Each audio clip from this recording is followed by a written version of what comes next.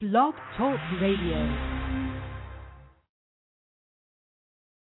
This is Cale Brown. Now, I didn't play a doctor on TV, but I will prescribe Brandon's Buzz for absolutely anybody who wants to know what's really going on. Hey, guys, this is Brett Claywell from One Life to Live, and you're listening to Brandon's Buzz. This is Taylor Dane, and you are listening to the one and only Brandon Buzz. Hi, this is Lynn Herring on Brandon's Buzz. It's the great entertainment talk show on now. Brandon, I love you. Thanks for having me. This is Linda Dano. I'm on Brandon's Buzz, and I have to tell you, what a fun hour I just had.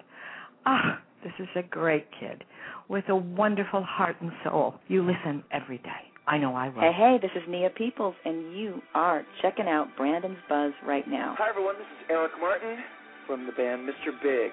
I'm live and kicking on Brandon's Buzz. Hi, this is Dave Camaro, and you're going to love buzzing with Brandon's Buzz.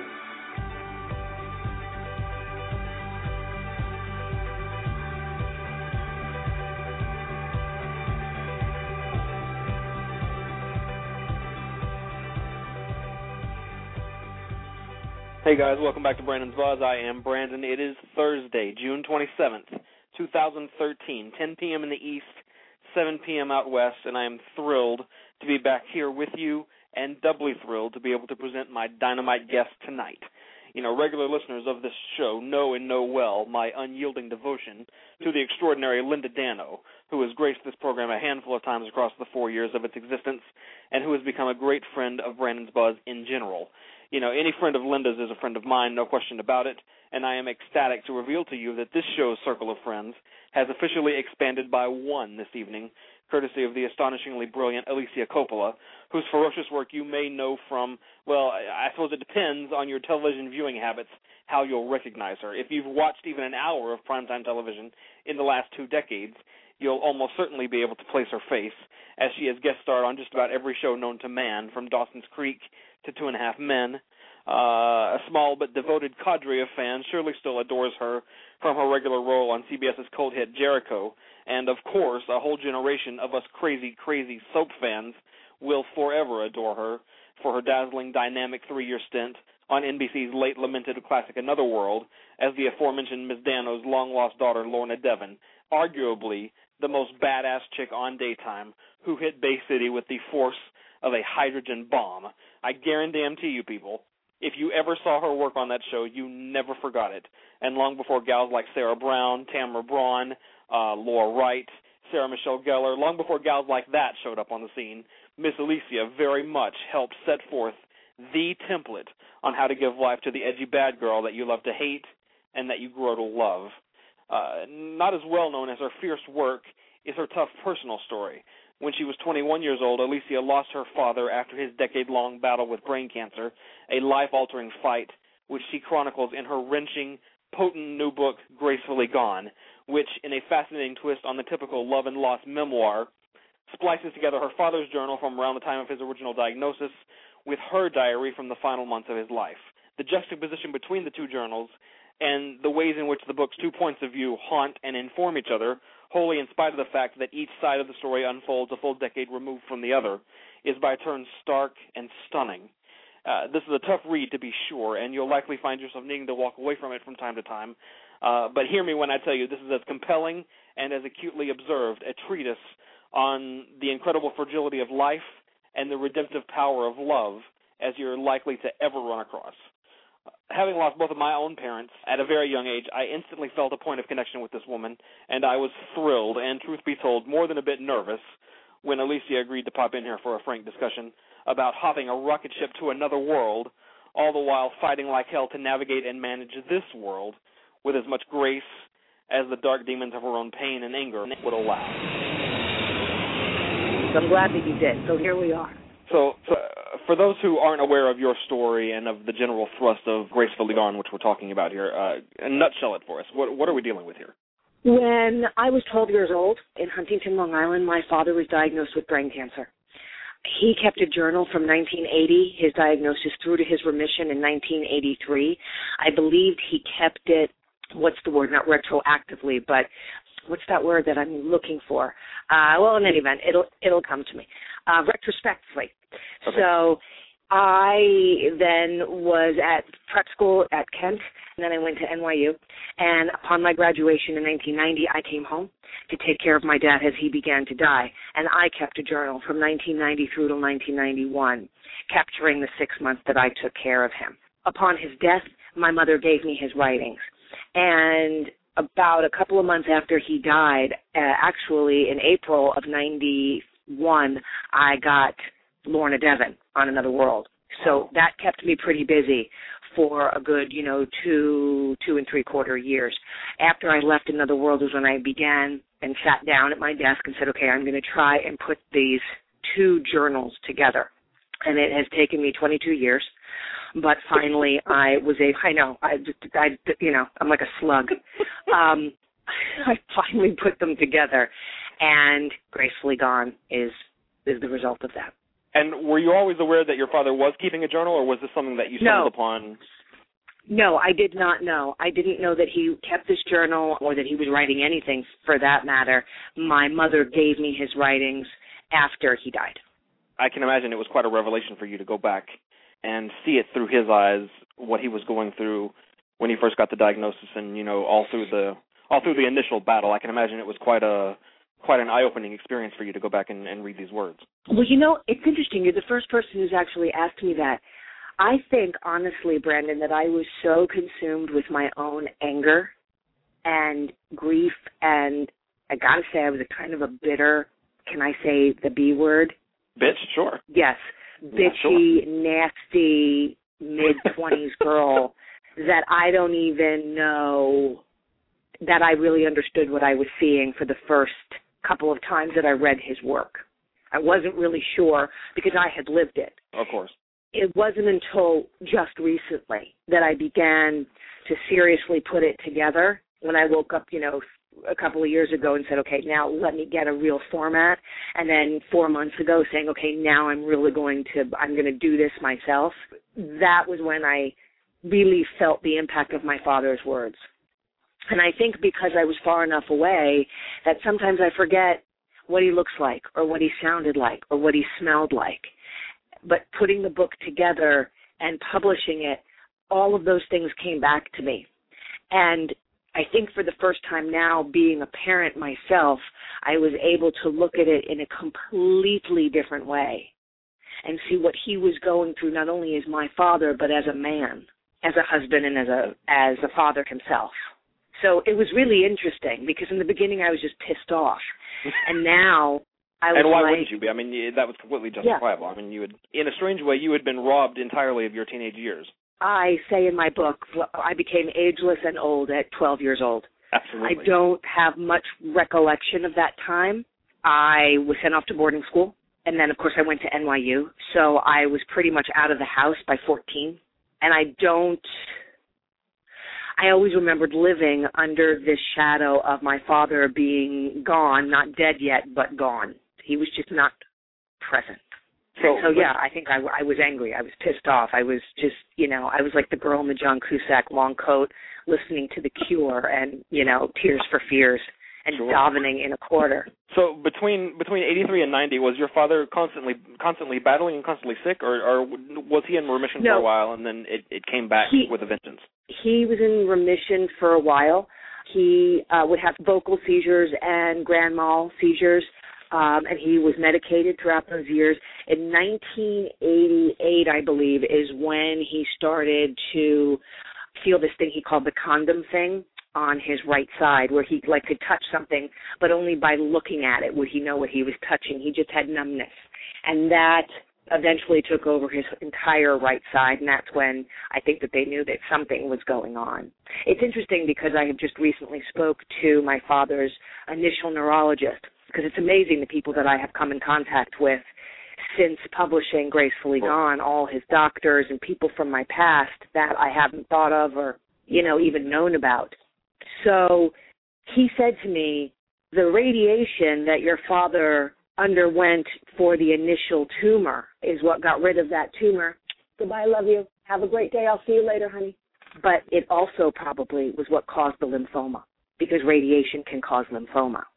So it's like, so you mean to tell me had my father not had radiation, then the lymphoma might not have come back to him, and he was like, well, yeah. I was like, ooh, perhaps that's something you might want to keep quiet, because it makes me wonder, well, gee, maybe if he had chemo and not radiation, maybe he'd still be alive. But, you know, I think that's another thing about Gracefully Gone is it's a whole lot of shoulda, coulda, woulda. And you say that if he had chemo, something else wouldn't have. I mean, you know, you can't really, you can play that game both ways. So. Oh, and don't we always? I mean, I play games with myself all the time. Excuse me, do you see Mommy's on the phone? Yes. I'm sorry, Brandon. Your pocket costume? Your pumpkin costume. I don't know where it is right now. All right, have Lala get it, please. Thank you so much. Bye-bye. I mean, does this look like I'm holding a hot dog on my ear? A chicken breast? It's a telephone. Oh, my God. That's why I drink. I swear to God. So, you know, I don't mean this in a crass way, but did your mother have some sort of crass? Did your mother have some sort of agenda when she gave you his journals or his writings, or did she just feel like you were the person to have them? I don't even think she thought anything of it. I think she's just like, you know, your dad wrote this if you want to read it. I don't think there was anything other than, here, would you like to read what your father, maybe we were talking about it. Maybe we were talking about, you know, honestly, I don't remember how it came up. I just knew that they were placed in my hands. And, you know, it kind of sounds like it was always sort of clear to you that each of your journals was haunted by the other in some odd, fascinating way. I mean, was it always clear, or did it slowly occur to you that it might be interesting to juxtapose these two against the other? It didn't occur to me until I realized what was interesting is that we were actually speaking a decade apart during the same time of the year. And I felt it was interesting when I saw the things that I was talking about and saw them mirrored when my father was speaking about his initial illness. And so I saw the hope that he had, and also the depression and the deep desire to get better, not only obviously for himself, but to be able to be there for my mother and for my brother and I, and then to see it mirrored back 10 years later, especially over the holidays, because in 1980 my father talks about the holidays. Sure. And then in 1990 I talk about the holidays. And it was just very interesting to me to see the juxtaposition of the two journals. And it was then that I realized, you know, this is kind of interesting because I don't know that this has ever been done before. There have been books about, in any myriad way of partnering, you know, a child has been lost, a parent has been lost, a sister, a grandmother, you know, every familial way of loss has been discovered and developed in books. But and you think about books like The Last Lecture, or you think about Tuesdays with Morrie, or, you know, these kinds of books. Exactly. The Last Lecture, Tuesdays with Morrie. You think about Carol Burnett just wrote a book right now. Absolutely. There's Elizabeth Kubler-Ross who writes about grieving. I mean, I think that we have delved into this subject deeply. But the one thing that I found that was not there was an actual dialogue between a parent and a child. I have often equated it to Nat King Cole and Natalie Cole's duet that she laid a track onto Unforgettable. That's what I think is unique, is that you see both parent and child going through it, and parent and child going through it during a 10-year span. Because I was 12, and now I'm 21. My father was 38, and now he's 48. And that's something that I don't think that has been done before. It's very interesting. You know, thumbing through the book, I get the distinct feeling that you very much still needed some closure in whatever form that would take in your life, on this chapter in your life. And, you know, even though it was more than 20 years ago, I mean, do you feel like you have been able to find that completion throughout this process, or do you see yourself struggling with this in some form or fashion for the rest of your life? I mean, do you... What did you need to accomplish doing this book, and do you think you did? That's a good one. I don't think my father's illness and my father's death is something that I will ever forget or, you know, get over. But I do feel that I have nothing more to say about it. I do feel that I have explored every feeling that there is to feel. And I feel that that is something that has informed who I am. It's written on me like a tattoo, so it will always be there, but it does not define who I am anymore. It used to. I'd had ample opportunity to write Gracefully Gone throughout the years. I mean, I wasn't always knocked up or I wasn't always on set. I mean, there were times when I, did the dishes and sat down and said, okay, what do I do now? But clearly there was a reason why it took me this long, and I did it, and I published it when I did. I remember a girlfriend of mine, Diane, looking through it with me when I was pregnant with Mila. And I had it all ready to go. But you know what? I wasn't done yet. And then I had Esme. And clearly I still wasn't done yet. And then having Greta, I think 3 years after having Greta, I finally said, you know what? That chapter of my life is done. I'm not having children anymore. Dear God, I hope. I have 3. That's enough. And I love them. And I was ready to close that chapter, and I think that was why I was like, why don't we close this chapter too? So I think I was just ready to kind of move on to, to another chapter, pun intended. Sure. So in answer to your question, yes, I remember. Yes, I still feel. Yes, it's there, but it's not in the forefront of my mind anymore. I had a father. Obviously, I adored him. He adored me. He was very important to me, and he died. As Esme, my middle child, she'll say, hey, Ma, your dad's the one that's dead, right? I mean, she's incredibly matter-of-fact. I said, yes, Esme, my dad is the one who's dead. Okay. And isn't it funny how kids deal with simple truths? I mean, isn't it, it's so funny, we adults bring such complicated emotion to everything, and kids just deal with it straightforwardly and matter-of-fact and, move on to eating some ice cream. Yeah, they absorb it, and then they release it. They don't hold on to it, whereas we do hold on to it. But unfortunately, that changes because they don't know. They don't know any different. In a sense, their idea of time, it's kind of like a dog. Like if you leave to go to work and then you come back, it's like the dog hasn't seen you in a year and a half. Well, that's the way children are. They only know that they love you, they miss you, they're hungry, they have to go potty. That's pretty much it. And the rest they discard of. They travel light. Kids travel light. You mentioned your 3 girls. The idea of becoming a parent yourself, given what you went through with your own parents and your own family, were you at all hesitant to kind of open up that Pandora's box, if you will, or did you always want to be a mother and always want to have kids? No, I didn't want children at all. Wow. I had no interest in it. I really didn't. This is what I wanted. I wanted to be like Felicia Gallant.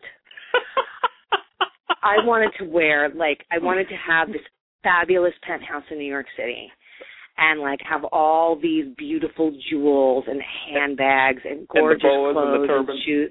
Yes, I wanted all of it. I wanted a driver. I wanted red carpets to unfurl whenever my Manolo or Jimmy Choo foot hit pavement. I wanted to be, maybe single or have a bunch of lovers and just live this fabulous Millennium Girl lifestyle. That is fantastic. That's what I thought that I wanted, right? Okay, so cut to now. Something I live changed, in Studio clearly. City. Things have changed. I don't have any turbans. I am a soccer Sherpa. I drive a big honking truck filled with soccer shit. How great.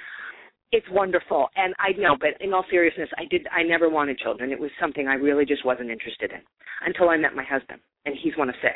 He's the baby.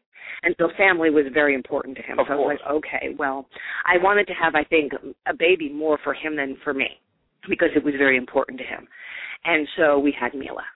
And I just fell in love with her. I just thought that she was the neatest thing in the world. And I didn't know, it's like all that time, because I had her a little bit later in life when I don't have a lot of friends, but the friends that I had, they were all having children. And I just thought she was really interesting. Then we waited a little bit, and then we tried to have a second one, but that didn't work out very well. And so we had to do 2 rounds of in vitro to have Miss Esme. And that was I enjoyed the process. I had a really good time doing it because, I don't know, I wanted her so badly that there was nothing that I wouldn't endure. in order to know that at the end of it I was going to come out having a baby. And so we finally got our Esme, and that was the most wonderful thing in the world. And I remember the doctor telling me, well, we're not going to bother tying your tubes because the chances of you getting pregnant again are like, getting hit by lightning, because apparently I was as barren as the Mojave Desert. Well, famous last words. 5 months later, as I'm nursing Esme, and she turns her head from me and, spits that out, and she's like, ugh, disgusting. Turns out I was pregnant with Greta. Wow. And I don't know, Brandon, how that happened. I think my husband peed on the toilet seat and I sat on it because the baby was only 4.5 months old or something. So I was like, when was my vagina there? Did I leave? I don't recall any of this. And now we have Greta. So now we have Mila, who is 10, Esme, who's 4.5, and Miss Greta, who is 3.5. And it all happened while I wasn't looking. Wow. Isn't it funny? But that's life. Yeah, sure. What's the saying? It's life is what happens when you're making other plans. Exactly. So I was making other plans to be fabulous with a turban and boas, and now instead And now you're a fabulous mother, no doubt. And now I'm a fabulous mother and wife and actress and now author. And, everything that I thought of 20 years ago that I thought that I wanted, I have. But everything that I never even knew that you could want, I have. And for that, I'm so appreciative and grateful. I have a happy marriage. I have 3 healthy children. My husband and I, knock on wood, that was plaster. I better hit wood. 1, 2, 3. Are healthy. And that is the one thing that I have carried with me, and it is a lesson that I have learned, that things come and go. Money comes and goes. Jobs come and go. It's all pretty much, it's important because it's what feeds us and it gives us purpose, and it's what provides a home and means of transportation, but it is not what defines us. And it is not, at the end of the day, what is important. And I know that's cliche, but it's not. And so every so often, that lesson, it's almost like when I begin to forget it, when it gets shoved under everything else that's going on in life, something will pop up to remind me, you're thinking about the wrong thing. You're losing perspective. It's kind of like, my father comes and bites me in the ass. Sure. Because remember what's important. And I think that, in the end of Gracefully Gone, I think that that's what people will see, is that I have tried to just hold it together. And I think I did an okay job. And I think my dad would be proud. I love at the end of the book how you talk about how, I don't have the exact verbiage here, but you're convinced that your father in some funny way sent you these 3 girls, maybe in a small way to teach you about, the heartbeats and the giggles and the laughter and the ice cream and the messes and, all the great joys of motherhood and all the great joys of life and to teach you to slow down and pay attention to those small moments, because in those small moments, that's where life happens. It's true.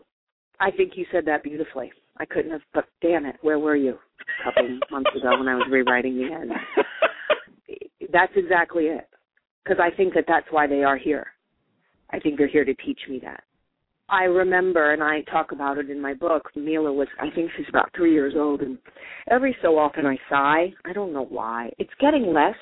Now I just scream out loud.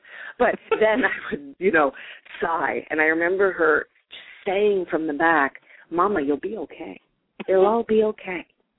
And I'll never forget that. My girls, they have given me the opportunity to give of myself and not have everything be so damn important. It's like, I didn't get a job yesterday. Oh, okay, well, it's not the first time I didn't get a job. Somebody said no to me. Somebody rejected me. Somebody said I'm too tall or I'm too this or I'm too, But to them, I'm just perfect. And so I think my dad did give me them for that reason, amongst others, to torture me too. But he was just like, no, you're not getting out of this. I'm going to give you exactly what you and your brother did to me. You mentioned ALICIA Copppola, and you mentioned your old pal Linda Dano a couple of times later in the book.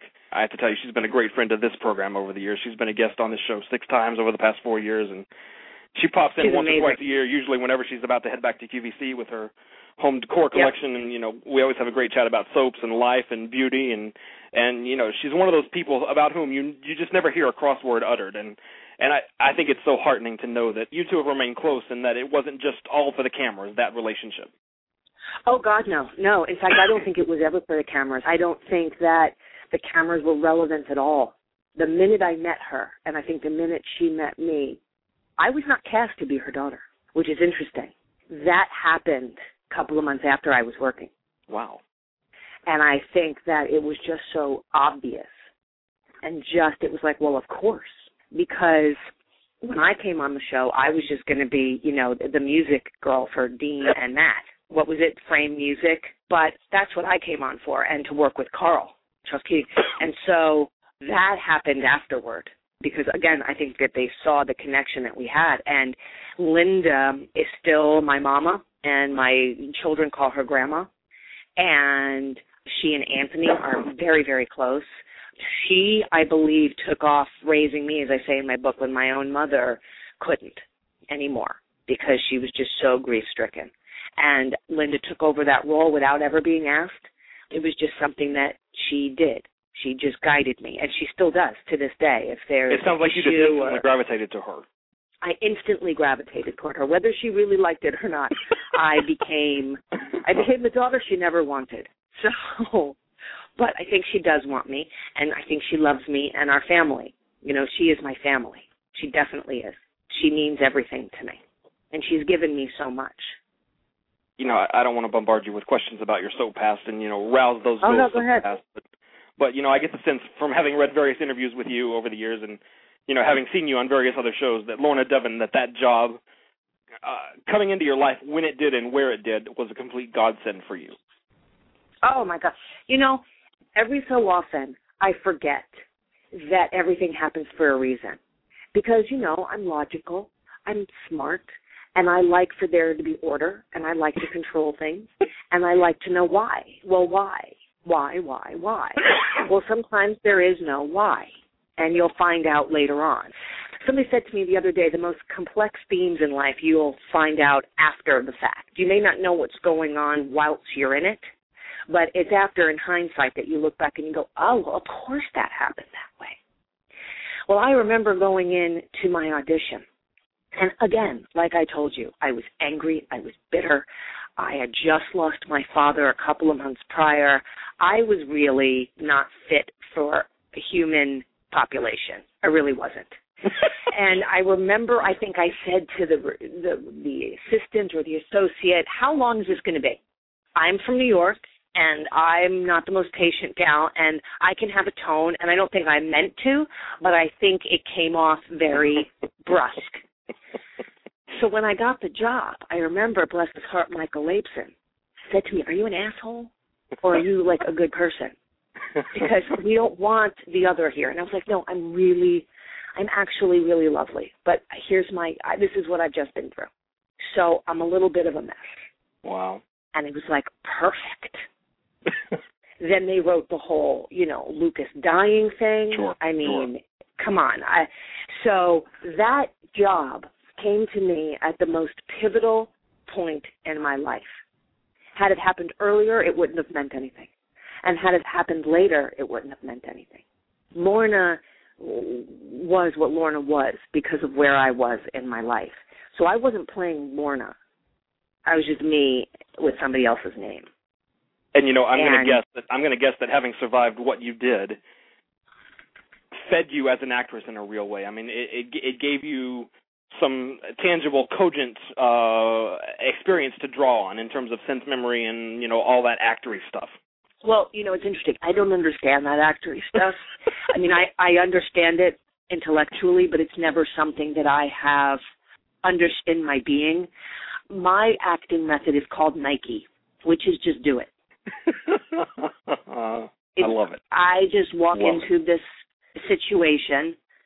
Linda always said to me, I buy anything. I'll buy anything. Doesn't matter to me. I'll buy the craziest things in the world. I can totally believe that. And I think that's where I kind of learned it. Or not learned it, but accepted that that's just the kind of actor that I am. Wow. I have no tricks. I don't know that I have any tools. I just go and I do it. Having said that, I do believe that, again, my father's illness, my experience taking care of him as he died, and ultimately his death, and my finding my way through that murkiness informed me, and it has deepened the person that I am. So throughout our lives as people, there are things that are going to tattoo us. And so therefore, a role that I'm going to play, like yesterday I went to go play a role of a mom. I am a mother. So when I say being a parent is one of the scariest things you can do in a scene, I have something to back that up with, because I know it is the scariest thing that I've ever done. So I don't need a trick or a tool to help me say that line. I just need to say the damn line because it's already in me, because it's what I am. Do you see what I mean? Does that make sense? It makes perfect sense. Sometimes I say things and I don't know if they make sense to anybody but me. It makes beautiful sense. It really does. And, I'm a great fan of that show, Inside the Actor's Studio, but sometimes it gets a little pretentious. I love Inside the Actor's. Yeah. When they're talking about, having a toolbox and, sense memory and the method and, all the actory hoo-ha stuff. And I love hearing you speak about it from the other direction entirely. Well, I did all that stuff. I remember hearing about, I think it was Katharine Hepburn, who went to the Actor's Studio. And I remember her, I think the story goes, she left saying, well, I don't know about you people, but I'm going to go be a movie star now. And I remember being in sense memory class, and they were doing private moments. Do you know this stuff? Do you know what I'm talking about? Are you aware of this? Not really, no. I mean, not intimately. Okay. Well, there's stuff that you do, like you sit in a chair, and then you do these relaxations. And then the teacher walks around and she flips your arms up and down. You're supposed to, make noises. I don't know what you're supposed to do. And then you're supposed to, actually do this sense memory where you, feel the coffee cup and you smell the coffee or you taste the coffee. I have no idea. And I remember sitting there thinking, I don't feel this coffee cup. And I don't smell it. And when, for the love of sweet baby Jesus lying in his manger, am I ever going to be asked on a set to have an imaginary coffee cup? Why are we doing this? And I love that even then you had the presence of mind to know that. I just did not understand why I would have to pretend with a coffee cup. So then I had another class when they're doing these things called the private moment. I was like, okay, so they're supposed to, I guess the idea is that you can create privacy so that you could be your character without any exterior influence. And I'm looking around while I'm supposed to be relaxing and smelling my coffee, and I open one eye, and there's this woman masturbating in the corner. You've got to be flipping kidding me. That's it. That is it. And if I'm ever going to do that, you better be paying me. You better back up the money truck. And then I don't need any privacy. I'll do it out on the corner of 5th Avenue and 24th Street. I don't give a crap. But I'm not going to sit here in a room full of people smelling imaginary coffee cups while I masturbate. The most ridiculous pile of crap. Just say the words. And I don't know, believe it a little. How fantastic. So if I were on Actor Studio, that would be my story. Which is probably why I haven't been asked. It would be a very, very, very short hour. I have to tell you something. The famous intervention episode of Another World, I've told Linda on this very program that I think that was her absolute finest hour as a dramatic actress. I mean, I think that, in terms of daytime dramatic acting work, I'd maybe put that performance in the top 4 or 5 that I've ever seen. Yeah.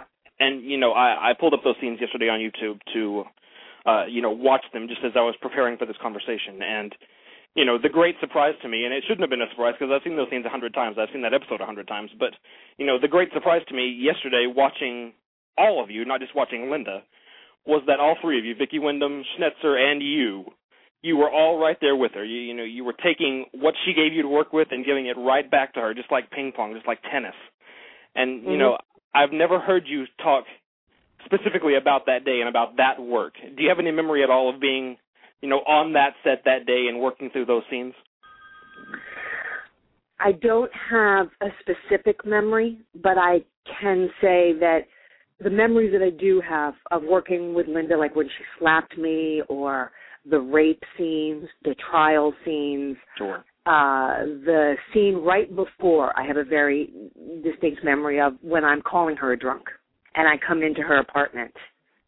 I remember it now as you ask me, and then when we did it, thinking that not only was it important, but that I think Linda and I kind of explored things that maybe we weren't even aware was there. I think we both had pain, and I think it was coming out as Lorna and Felicia, but Linda and Alicia were experiencing this. And I think that those scenes, the intervention scenes, were some of the more powerful because I think, first of all, when you're working with really great actors and actresses, your game raises. So when you say ping pong or tennis, you're only as good as your partner is. Of course, sure. So I think we were all just really present. We were just all very present and very there and just speaking and exploring and playing.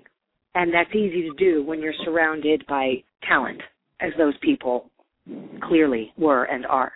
But I love working with Linda. Connie Ford, Linda, Charles Keating, Ricky, all very, very giving actors. And I miss those days. They were a lot of fun. They really were a lot of fun. I learned a lot there. I learned how to trust myself, and I learned to just listen and to just be, which is why I'm telling you that, if you're working with really great people and you can just let yourself, maybe the whole relaxation thing where you make noise and you flop your arms around, maybe there is some reason for that. If you can just be grounded and just breathe a second, wonderful things happen. And I think that that's what happened with those intervention scenes. I tell you, it was so stunning because Felicia was always such a madcap, over-the-top character, and all of a sudden they gave her this super dramatic, super intense work, and boy, Linda rose to the occasion. Like, I don't know how many people expected her to be able to carry off stuff like that, but boy, did she ever. Linda's a phenomenal actress. And again, Linda, I don't even know, Linda just feels. She does not overthink things. And I think this is where I learned it, because I remember Linda could read a script and know the lines within a minute.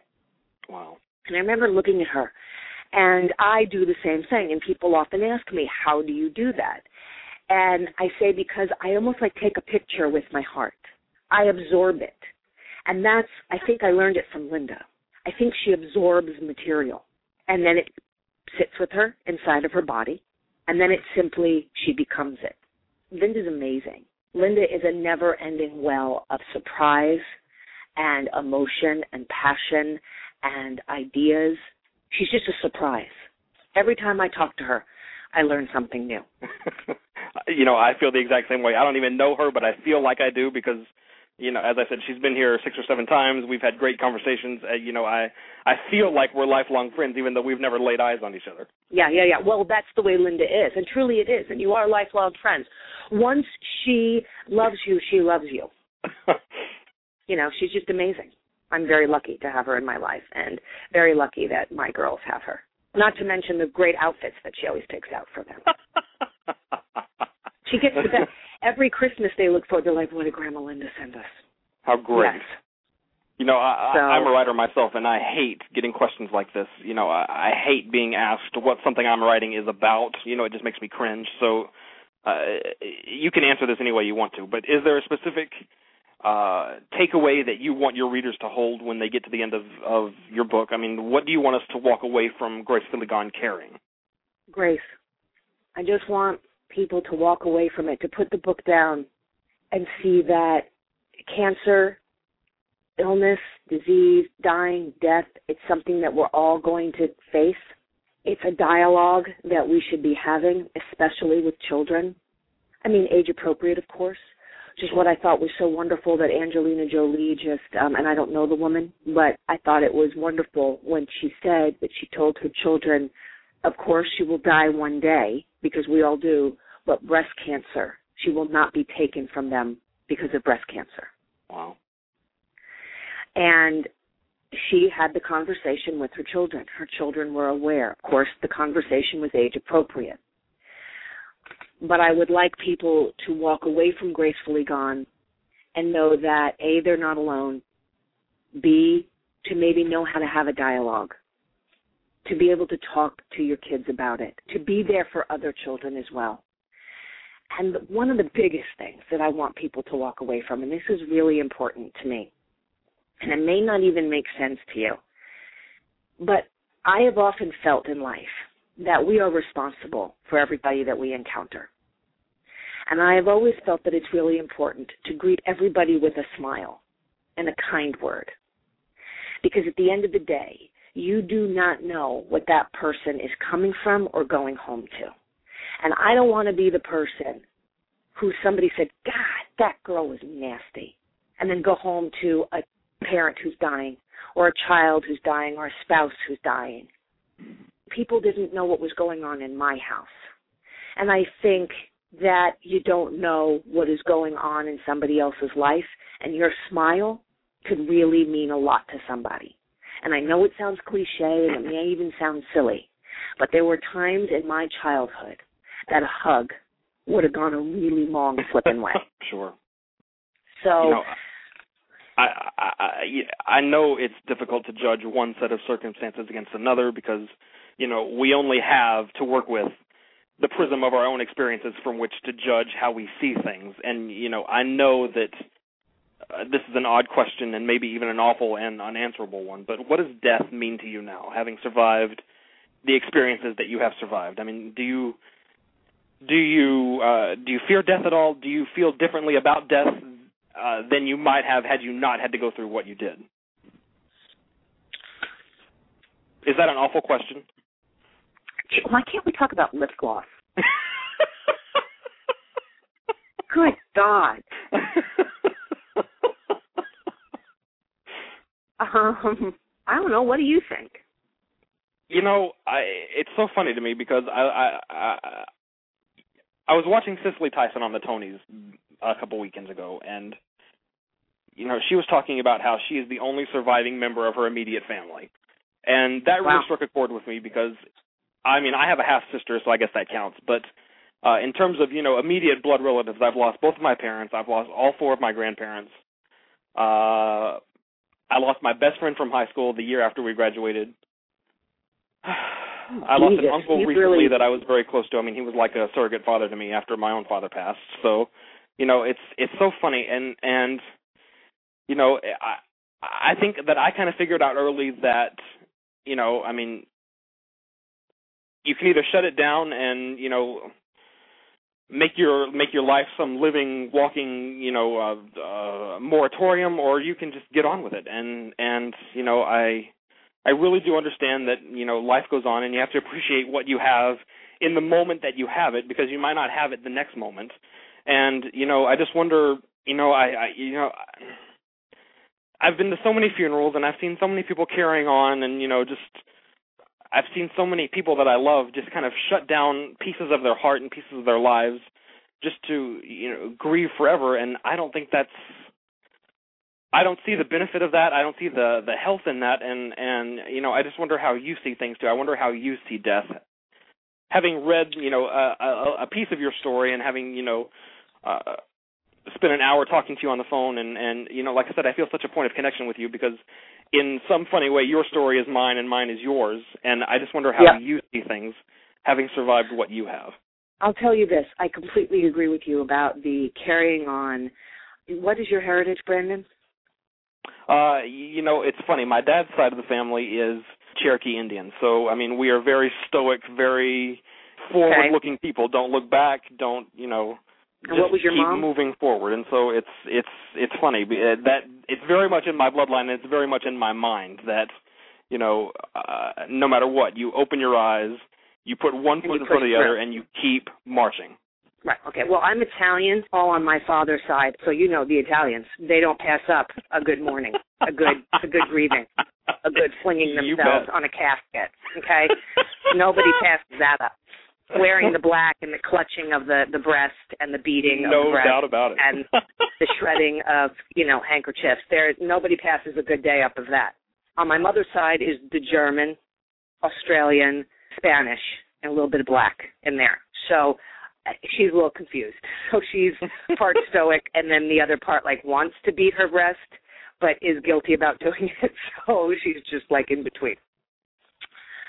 Having said that, I've seen my share of that, and that does not appeal to me. Also, what does not appeal to me is wearing one's grief like a badge. I'm not interested in it. I don't like it. I think it's time to turn the page. You know, it's like one of the things that my mom and I have often clashed on, because after my father died, she remarried and he died, my stepfather, 6 years later. And so my mother, you know, walked around in this shroud of gloom.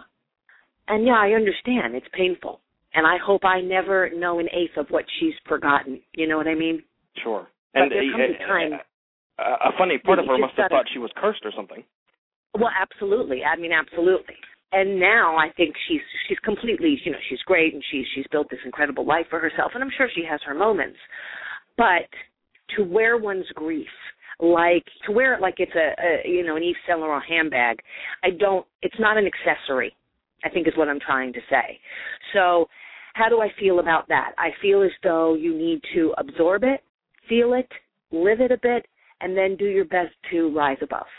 Sure. Having said that, I don't want to die. I don't like the idea of dying, because having seen that, it's not pretty, and I don't want to do it. I'd rather just get dead. And especially now that you have children. I mean, it's... I don't want to die. I don't want to put words in your mouth, but I imagine you don't want them to go through with you what you went through with your parents. No. I don't. I would just rather be hit by a bus. Sure. I would. I don't want the other thing. It's almost, it's like it makes me kind of like have a stomach ache to even think about that, because that is the one thing that I think is ingrained in me, is the things that I saw with my father, the indignity of it, and his inability to communicate, and the knowledge that he knew he was dying but had no way out of it. That to me is just too horrific. So I would just rather walk outside and, you know, be run down. Or like a nice little heart attack in the middle of Sac. Shopping for lip gloss. Bump, done. And there she goes. That's it. You know what I mean. I know exactly what you mean. So what's coming down the pike for Alicia Coppola? I know you've got a spot on Teen Wolf coming up. Anything else? Yeah, in the I do. pipeline? I'm pretty excited about that. I'm pretty excited about the Teen Wolf thing. People really love the show. I like it. I think it's a fun show. It's so funny. I haven't watched the show, but I follow a million people on Twitter, and whenever Teen Wolf comes on Monday nights, my Twitter feed shuts down, and everybody just talks about Teen Wolf. It's true. They all talk about Teen Wolf. I love that. People love this show. I have a Twitter. Apparently, my character, Talia Hale, now has a Twitter account. Oh, okay, very nice. And I didn't do it. And the character hasn't even aired yet. And is it based on the movie, or is it not really have anything to do with the old Michael J. Fox movie? No. Oh, God, no. No, you must watch this show. Okay. Let me tell you something, my friend. Educate me, my darling. These people are gorgeous. Literally, I didn't know who to look at first. The boys on this show, they're like, I don't know, from 21 to maybe 28 years old, and holy crab cakes. They are phenomenal looking. It's like, I asked the executives, like, what do you do? Do you, like, scour the universe for the most beautiful specimens? No, it's MTV. You know, they have a factory somewhere that they just manufacture these people. Well, that's what I'm wondering. Is there like a QVC for MTV where they buy the beautiful boys? Yeah. So, and the girls are not too shabby either. Yeah. I mean, they're absolutely beautiful. So I'm on this set, and I play the handsome boy. His name is Tyler Hecklin, and his character's name is Derek Hale, and he's the alpha werewolf. So it's kind of like, okay, you remember Romeo and Juliet? Sure. That's what it is. It's the wolves, the alphas, against the argents. And the one wolf, the guy, is in love with the argent daughter. So they're having a love affair. And everything tries to come in between them. Sure. And there is the one alpha wolf who is Derek Hale. And everybody wants to know a little bit more about Derek, where he comes from, why he is the way that he is. Now, let me tell you right now, let me just preface this by saying I kind of know what I'm talking about, only a tiny bit. So don't quote me. Sure. So there's this flashback episode that's coming up where I play his mother, the queen and the alpha of all alphas of wolves. Wow. And it's told in flashback. So I am playing young Derek Hale's mother. So they hired a boy who looks just like Tyler, but he's 15 because I am clearly too young and gorgeous to have a 28-year-old son. Or however old he is. It's just not going to happen. And so could this turn into a recurring role for you, or is this just a one-off? I'm not sure what the plans are. I don't know. But I did it, and it was fun, and it brought me back to my home network of MTV because that's where I started my career on remote control. Absolutely. I like MTV. I think they're a fun network, and I had a blast. So that's what I'm doing there, and hopefully something else wonderful will come down the pike. And any more books on the horizon, or is your writing career one and done? Yeah. No, I'm not one and done. This is my first one, and I have a couple more, like on the runway, you know how planes line up. So I have another one, which is called Tales from the Crib, and that's pretty much almost like a group effort of how moms become moms. Very like, cool. How did we get here? You know, like I said before, 22 years ago, I thought I'd be Felicia Gallant. Yes. and now this is where I am now. It's very interesting to me. I remember talking to a woman when we were at preschool one day, and she used to book bands for the House of Blues. She was like, I was fabulous. I was booking bands. I was, hanging out with all the rock stars, and now I book play dates. And I find that statement really interesting. I used to book bands. Now I book play dates. And there's a lot in between that we don't know about. I want to know the in between. I want to know how you got from booking bands at the House of Blues to booking a play date. I want to know how, moms go from, I don't know, teetering Manhattan in high chimney choos a la Sex and the City and Carrie Bradshaw to, like the other day, I had 2 different shoes on and I didn't even know to drop my kids off at school. Brandon, 2 different shoes on. 2 different ones. How does that happen? You want to know how it happens? Because I don't sleep. I have 3 children. I have 2 careers, and I'm running around like a chicken without a head. And then my next book after that one, I think, will be possibly a book on essays.